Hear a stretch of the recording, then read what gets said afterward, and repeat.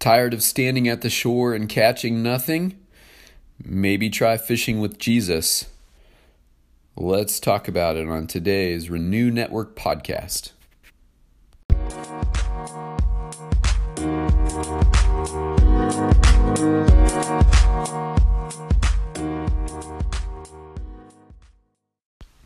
Good morning. It's Thursday. We are definitely in the home stretch now. We're easing up on the weekend, and it's my prayer that your week has been a good one, that you can look back on it and see God's hand at work, leading and guiding you, providing for you, caring for you. In Him, we have all we need. And today we move into a new chapter in Luke's Gospel. We'll be in chapter 5 today. And today we'll be seeing an encounter between Jesus and one of his first disciples, Simon Peter.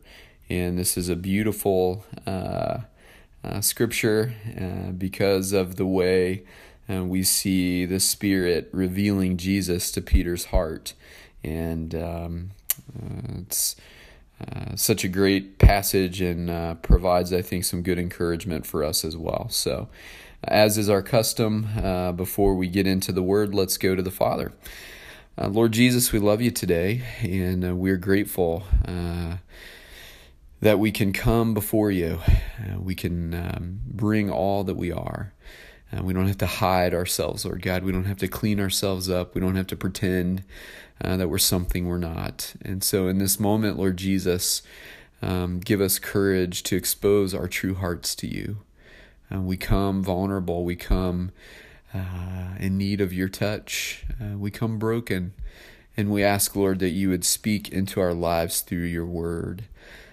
Lord, for those of us who have been walking with you, who would see ourselves or tell the world that we're one of your disciples, maybe things have gotten a little dull and we need a little energy boost to remind us of the joy of our calling in Christ as your disciples.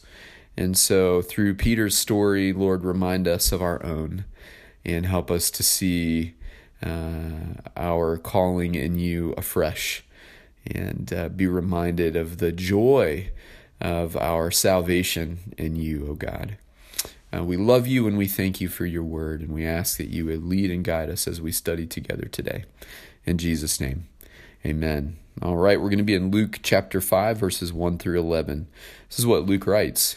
One day as Jesus was standing by the lake of Gennesaret, the people were crowding around him and listening to the word of God.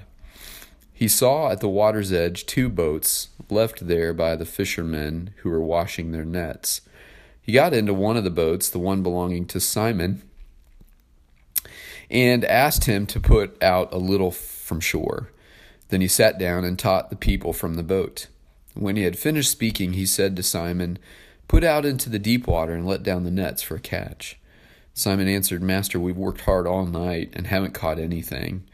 But because you say so, I will let down the nets." When they had done so, they caught such a large number of fish that their nets began to break. So they signaled their partners in the other boat to come and help them. And they came and filled both boats so full that they began to sink. When Simon Peter saw this, he fell at Jesus' knees and said, "Go away from me, Lord, I am a sinful man." For he and all his companions were astonished at the catch of fish they had taken.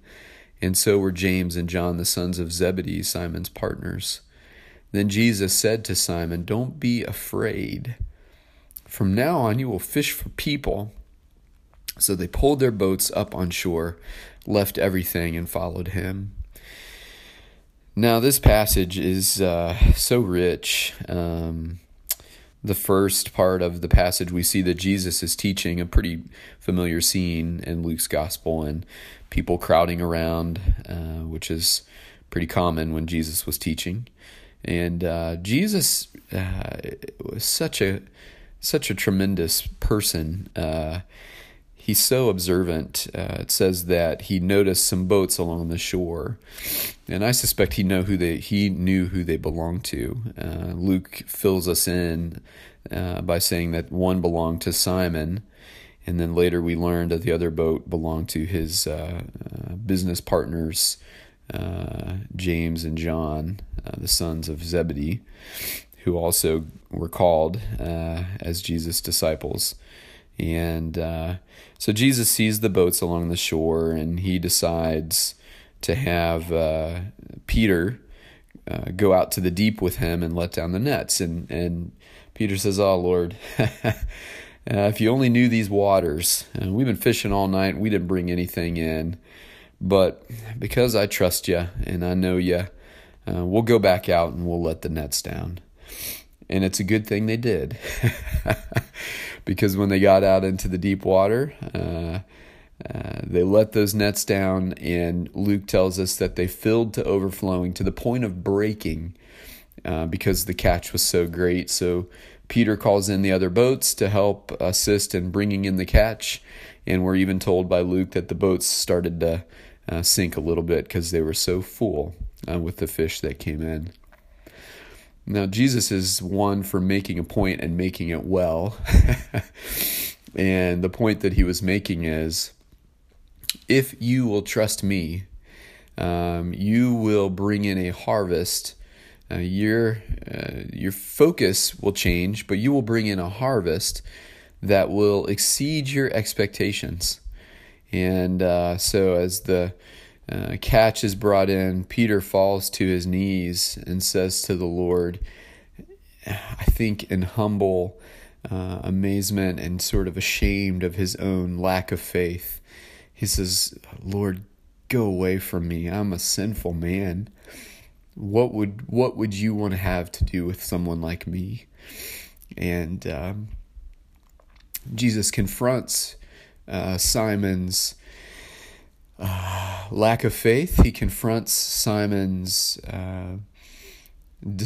discouragement and fear. And Jesus says, "Simon, don't be afraid. From now on, you're going to fish for people." So they pulled the boats ashore and left everything and followed him. I always find it so amazing, the immediacy of the disciples' response to Jesus' call. Wrapped in those words, "Don't be afraid, from now on you'll fish with people," was a call for Simon to follow Jesus into the adventure that ministry with him would open. And instead of now fishing for fish of the sea, Peter's focus would be fishing for souls in need of a touch from their Creator. And the immediacy of his response is remarkable. And we're clued in that James and John followed along with him, because Luke tells us that they pulled their boats up on shore, left everything, and followed him. So this was Simon, James, and John who followed in this moment. One of the things that this passage triggers in me is a reminder of when I sensed the Lord calling me. I was a young boy. I was about 8 years old, and I had been observing the changes in my parents' lives following their conversion to Christ. And it was so remarkable, and the change was so impressive, that I remember thinking, even as a little boy, as they presented the gospel to me, if the Lord could do that in my parents, then I want what they have. And so it was not a hard decision for me. But much like the rest of you, my journey has been in and out of closeness and intimacy with Christ, and into far countries of sin, often of my own making, and then back into his loving arms, humbled, surrendered, realizing my great need. But one thing has not changed, and that is my desire to follow Jesus into trenches of ministry that would lead to opportunities to share the good news of his gospel with people who have no idea of his love for them. That has remained strong, regardless where my personal and spiritual life have been. My desire to see the lost of the world come to know Jesus as their Savior and Lord, as their Redeemer, as their Restorer, that has not changed. It has only intensified over the years. And when I think of his call today, in my mind, it is still the surest bet. because I've not met anyone like Jesus. And when you follow him, he'll do a number on your life and on your heart. Much like C.S. Lewis, when the question was asked in his great narrative, the Narnia Chronicles, about Aslan, is he safe? And the response is no, he's not safe, but he's good. And I hope that you've experienced that goodness, and I hope that that goodness, much like my own life, is the thing that has kept you close to Jesus. He's not safe, but he is good. And if you trust him, you'll have nothing to fear. And that same promise that he made to Peter, don't be afraid. Just come follow me, and you'll fish for people from now on. And that still resonates deeply with my heart. And that is still my heart's deepest ambition. And I hope it is yours too. My friends, God bless you today as you set out on your journey. My spirit is moved deeply by these words today, and I hope they touch your heart as well. You take care. We'll catch up again tomorrow.